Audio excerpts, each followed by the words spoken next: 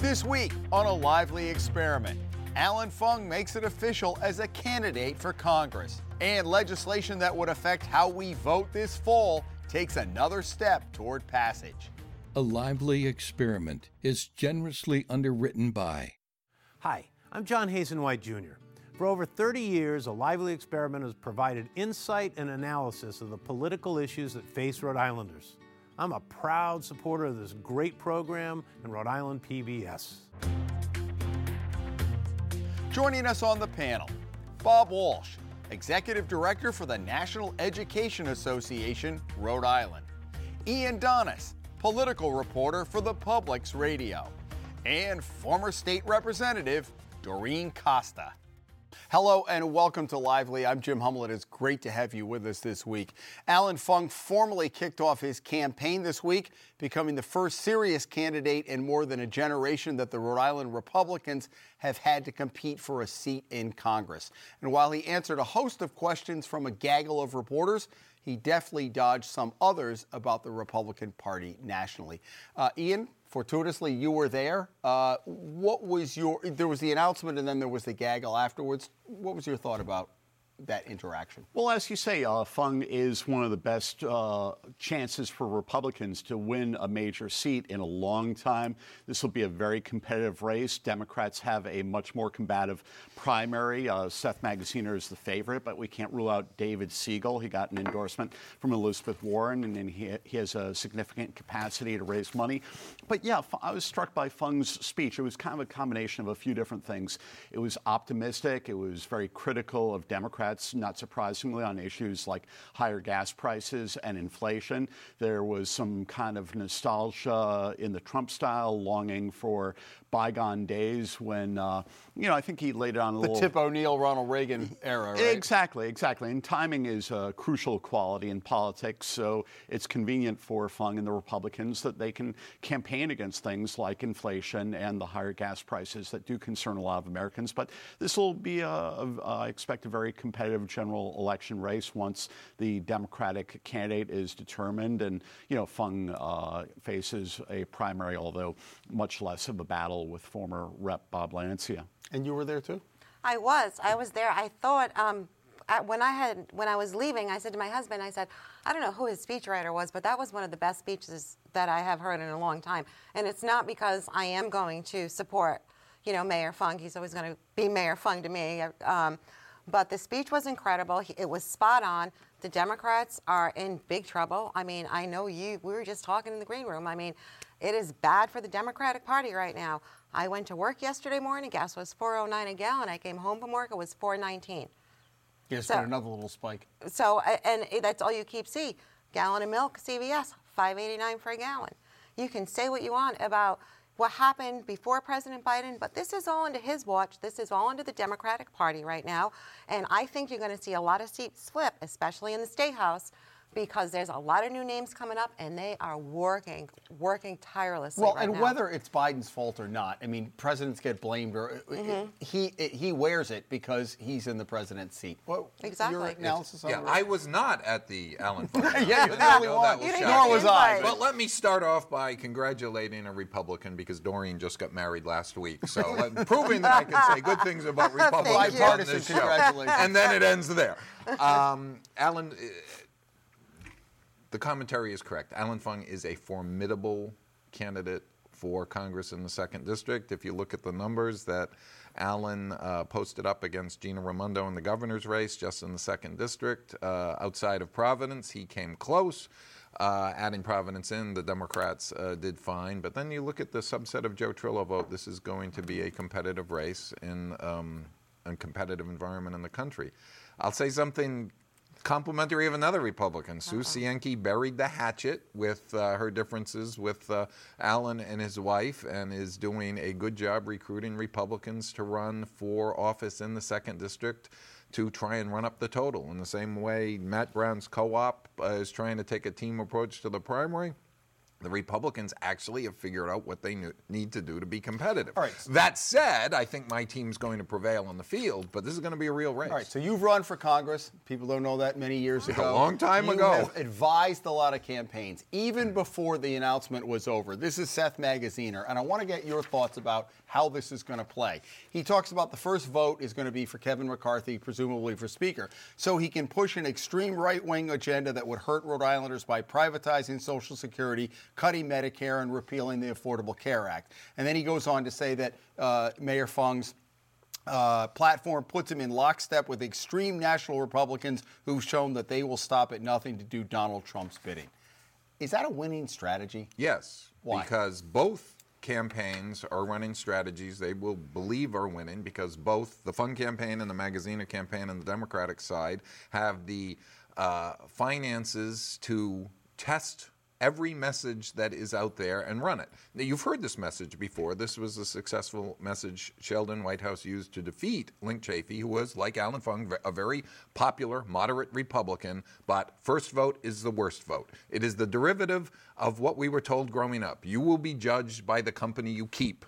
And what the Magaziner campaign is trying to do is remind the independent swing voters. He's got the Democrats, Allen's already got the Republicans, but the swing voters, the independents, decide these elections. And in Rhode Island, the overall national Republican message related to Trump, as Kevin McCarthy is related to Trump, still does not play. How much is that going to affect the race, the national?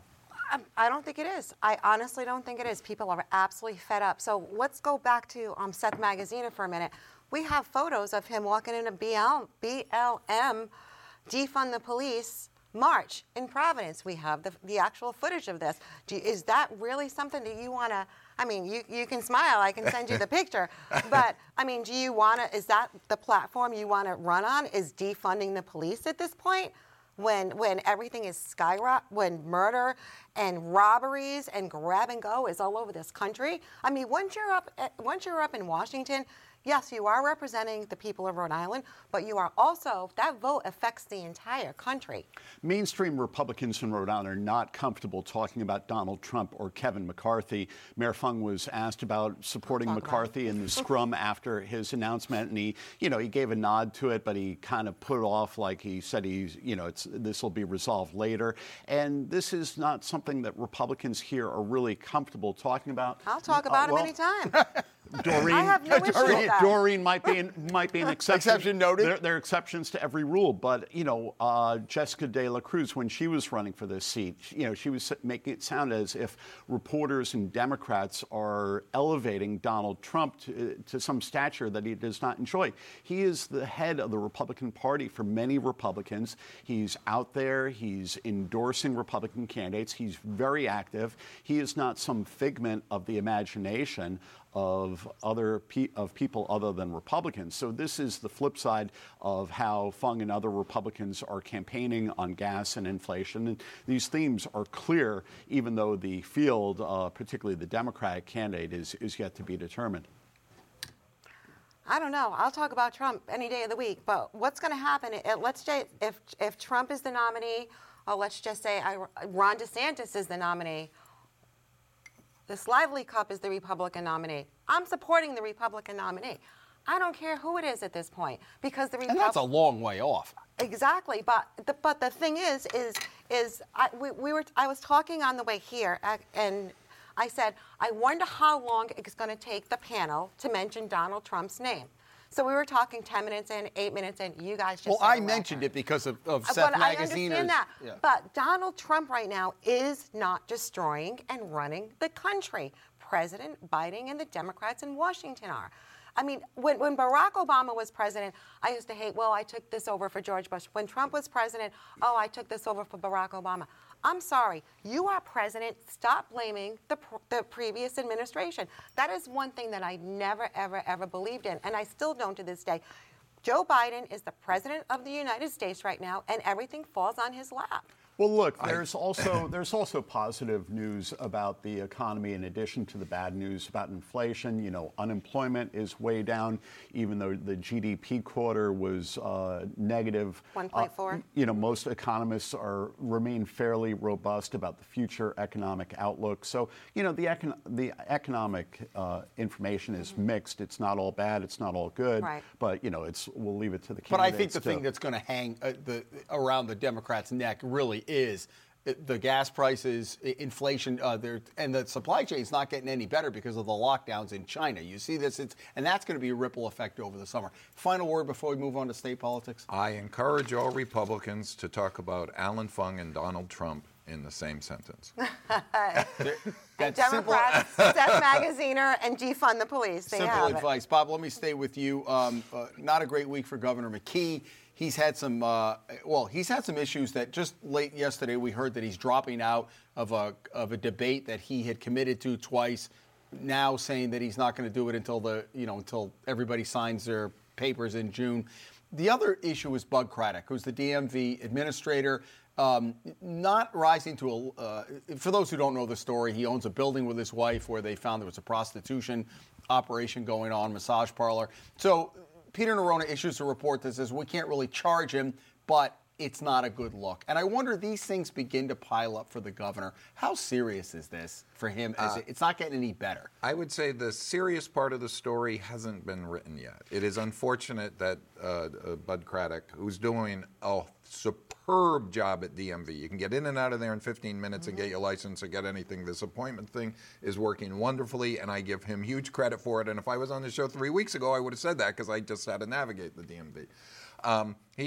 He owned a piece of property where an illegal activity was going on. He was not involved in the activity, but the real story is Peter Nerona called him out and said, there's nothing illegal, there's not going to be a prosecution, but you should have known better and done better. That was an interesting approach for the Attorney General to take. Well, and he's wanted to do that short of a grand jury to be able to issue a report. Right, and because they are currently investigating the governor's role in the ILO contract, when that investigation is concluded, what will the Attorney General say about the process, even if there aren't criminal charges? That's the real story in that article. I had Attorney General Nerona as a guest on my weekly show about 2 weeks ago, and I asked him about that. Will you publicize the results if there is no charge as a result of the ILO group investigation? He said it is his practice, as with the Bud Craddock thing, if there's publicity about a case, to clear the air and, make evident what the findings are, even if there's no criminal charge.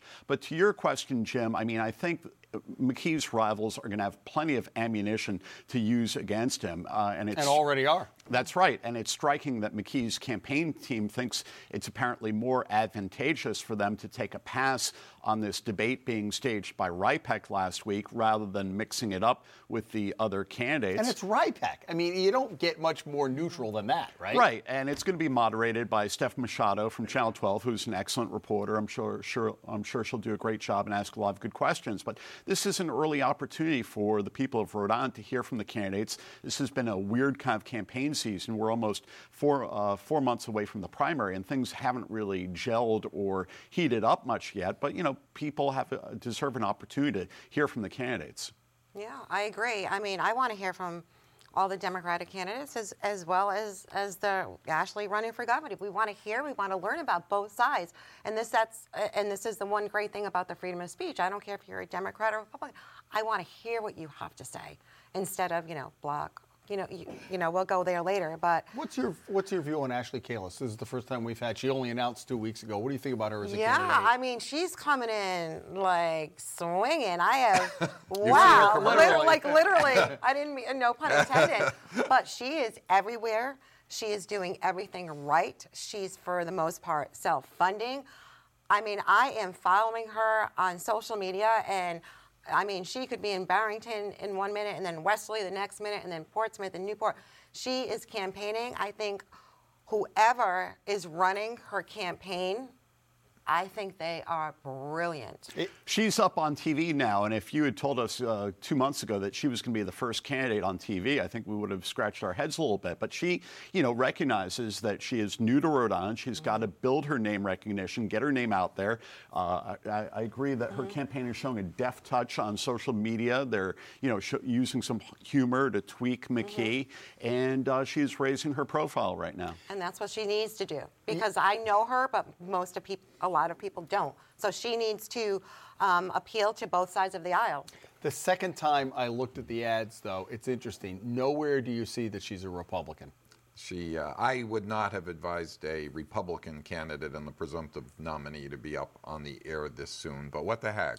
But she has no name recognition, less than Elena Folks. So she is attacking the incumbent governor, who might not be the nominee of the Democratic Party, and doing the work that, she's saving Nellie Gorbea and Helena Folks, who are the real potential challengers. So Bob Walsh is her campaign manager. What would you have recommended? I wouldn't have spent TV money right now. I might have done some more social media stuff, embedded ads to increase her recognition at that level, but it's too soon. It's wasted money. This is what Matt Brown did when he ran for Senate for the seat that Sheldon Whitehouse took. He had an early flurry of advertising. He got a little bump in the polls, and it faded down to nothing, and he was gone out of the race. I just think she doesn't. And if she's going to spend $20 million and stay up in the air for the entire time, why not? I'm not sure spend the money. I'm not sure that's the budget. But. For a new candidate, particularly one who is a newcomer to Rhode Island, I think it makes perfect sense to make efforts to raise her name recognition. I think that's politics 101. What is her path? Then, we've talked on the various panels over the last couple of months, let the Democrats beat themselves up. So Bob would say, don't get up this early. I agree with you that she needs a little bit of name recognition. And then you get into the summer months where nobody's paying attention. So maybe you do a flurry now, back off, and then come in the fall. What is her path? Because we've had Republican governors before, although all of them have been from Rhode Island. Well, I know that she's going to be at every event that you can think of, whether it be a food truck event this summer or at the local beaches. I mean, she's going to be out there. She's not stopping. She literally said yesterday, I will sleep on November 9th. Until then, we are not stopping. And you know what? She's going to keep going. And the rate she's going now, people are going to know who she is at the polls. So it is Rhode Island. We don't know what's going to happen, but don't underestimate her. Do not underestimate Ashley. All right. Speaking of voting, a major voting bill here in Rhode Island. We've been talking about these all around the country that would change the way you vote in the fall. It would codify some of the changes that we had during the pandemic, early voting, the way you handle mail ballots and all of that. Now, this seems to be going through the Senate. I don't know what's happening on the House side. Your thoughts in general about and the chances that this is going to go through. I'm not sure where the roadblocks are going to be from here to passage. Yeah, my sense is this is likely to go through. It seemed to work well during the pandemic in 2020, and it seemed kind of telling that the opponents of this had to reach back to Buddy Cianci in the 1980s to find evidence to support their argument. I mean, yes, we should be working to ensure the integrity of the vote, but there's no evidence of any widespread voter fraud in Rhode Island. I mean, there were 3 alleged instances of people attempting to engage in fraud in the election. These people are being prosecuted under a felony prosecution. That would seem like a strong disincentive for anyone to engage in that kind of behavior. So there needs to be a balance between integrity and making it easy to vote, but this seems like it's going to go. The history of voting in America is briefly, we're a democracy, but we started out letting rich white property owners vote. And then it occurred to folks we weren't really a democracy if we did that, and then we let everybody vote. Except for in the South, where folks got nervous and they put in things like poll tax and long voting lines more recently and tried to discourage people from voting.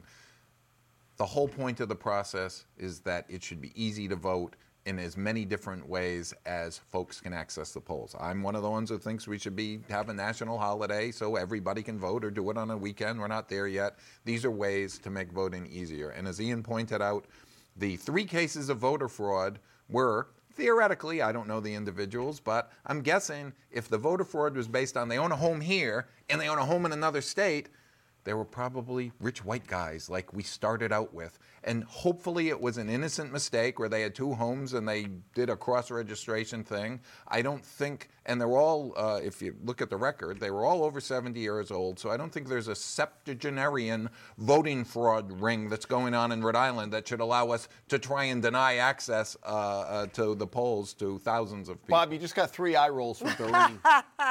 My goal is 4. You see her out of your peripheral vision? There's the Doreen eye roll. But Donald Trump would tell you there is. All right, there's the 4th eye roll. Go ahead, Doreen. Hit me back. Whatever, Bob. No. Here's my thing. You want to go to the polls and vote right now. I have never not missed an election, and I'm sure I'll be fact-checked, but I haven't. I want to go to the polls. I want to show my ID, and I want to cast my vote.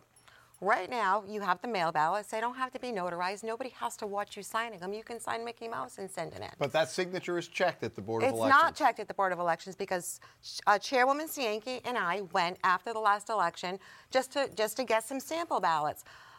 Squiggly lines, vote cast. Smiley face, vote cast. We saw that with our own eyes. How does that match anybody's signature? But they should be notarized. How do you feel about early voting? What's wrong with I having have it no set problem. up? So early voting, you're okay? As long as you're going to, if you want to go to the North Kingstown City Town Hall, they have the booths in there. You can go, you show your ID, and you vote. If you want to vote early, the ballot has to be taken to the city or town hall and notarized, and you can vote. I'm sorry, it's just election is just not a free-for-all where you can just sign any name and what about that? throw a ballot in. When they went back to the beginning of time to here we the go. Buddy Cianci fraud. Hadn't heard Lloyd Griffin's name in many a year. You know what? You know what he was? He was a notary. And he would pick up someone's ballot and notarize it and bring it in. The notarization of ballots does nothing. Don't look at that trunk full of ballots that we have. Right, all notarized. Yeah. All properly notarized and witnessed. I just think you need a witness. Yeah, I mean, by and large, American elections work very well. There's been this myth popularized by someone who shall remain nameless that elections are problematic and that the last election was stolen, but that's just simply not true. And in other states, I realize it's kind of an evolutionary process here in Rhode Island. In other states like Oregon, they've been doing mail ballots it's been all mail ballots in the state of Washington for years and years. Yeah. So what would you like to see? You want to keep the double signature notary? Is that your issue with the mail ballots? I would like at least somebody to supervise and match the signatures because they don't all match at the Board of Elections, and I know that for a fact. But the other changes, are you okay with that? As long as everything is on the up and up, I'm okay with that. But here's what I'm not okay with. Nellie Gorbea is in charge of this election, and she's running for governor. The Board of Elections is actually in charge of that part of the election. She's Secretary of State. I did knock on doors of dead people. Unfortunately, I went up to a door. Did they answer? No, Bob. It was really sad. The wife answered the door, and I asked for the husband because she wasn't a registered voter, and she cried at that door. My husband has been dead for 3.5 years. It wasn't on your list. It was on the list. That's why I knocked on the door. No, that's what I'm saying. The list that you get as a candidate, he was alive. Was still there. The voter registration list. I mean, They didn't vote. That is sad, and it's always sad when you have to comfort someone. Bob, it's not the point. The point is Nellie Gorbea did not do her job in cleaning up the voter rolls. If she did all these years, that person would have not have been on the other thing about, and I've done stories on this, the other thing about cleaning up the rules 4 times a year. There's also federal laws that say to keep from disenfranchising people that you can't just federal elections have to pass. Right, you can't bump them off. So, I mean, you may want to clean up the rules for. Okay. Now, obviously, if someone passes away and the notification gets to where it's supposed to go, you're allowed to purge that name from the voter rolls. To be continued. Let's do outrages or kudos because I want to talk a little bit about Twitter if we have time. Bob, what do you have? I am outraged. Usually I try and do a kudos. I'm outraged. Yesterday's Providence Journal, Linda Borg had an excellent and frightening article where the headline was, Principals Requested to Recruit Selectively for Summer School. This is unbelievable. Literally, in this email that went out to the principals in the city of Providence saying, avoid choosing students with attendance issues. Avoid behavior issues. Avoid students have struggled academically. Who else goes to summer school? This is the point of summer school. And then, to add insult to injury, later that day, another article by Linda Borg that went up online Rhode Island students will need 3 to 5 years of accelerated learning to recover from COVID. Well, guess which students need the most attention? The ones with attendance issues, the ones with behavior issues, the ones that are struggling academically. The culture that has been visited upon from the management side, and I've got to add Rhode Island Department of Education in this, into the city of Providence, and also in this email saying, and our test scores will go up.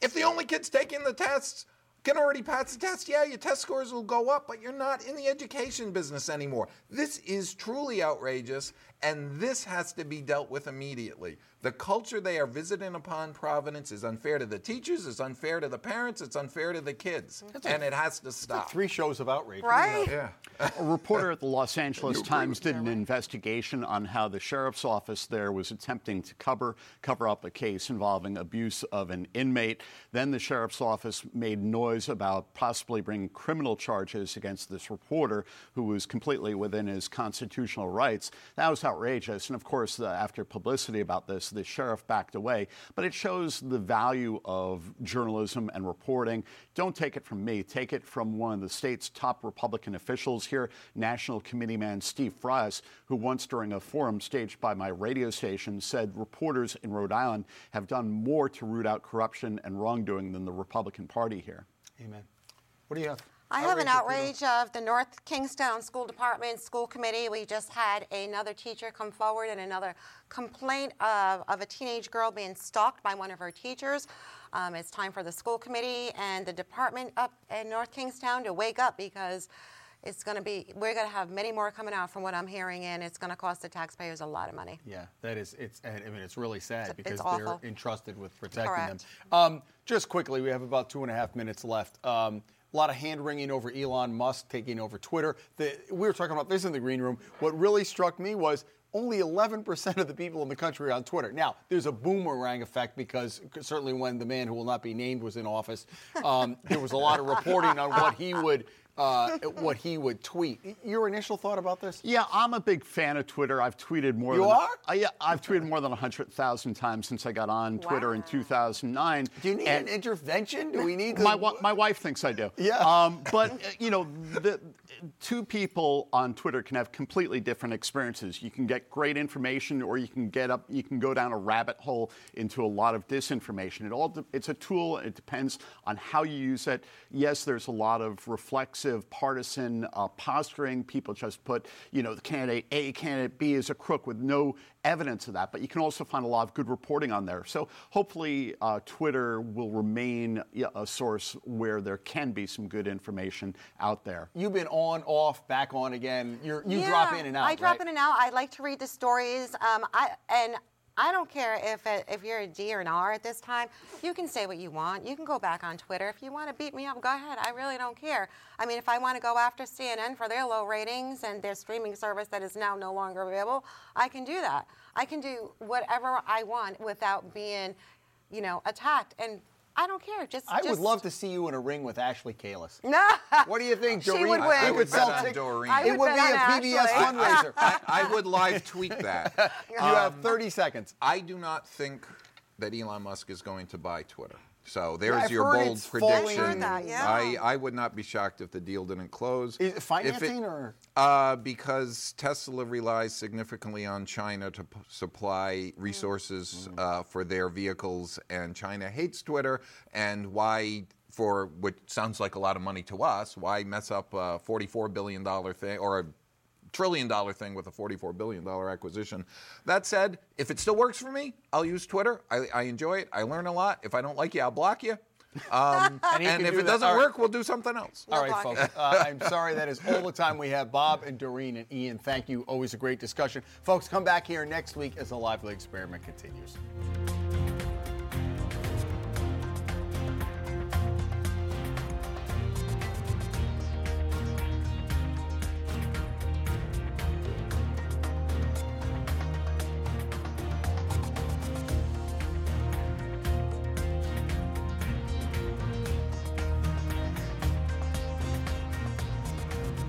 A Lively Experiment is generously underwritten by...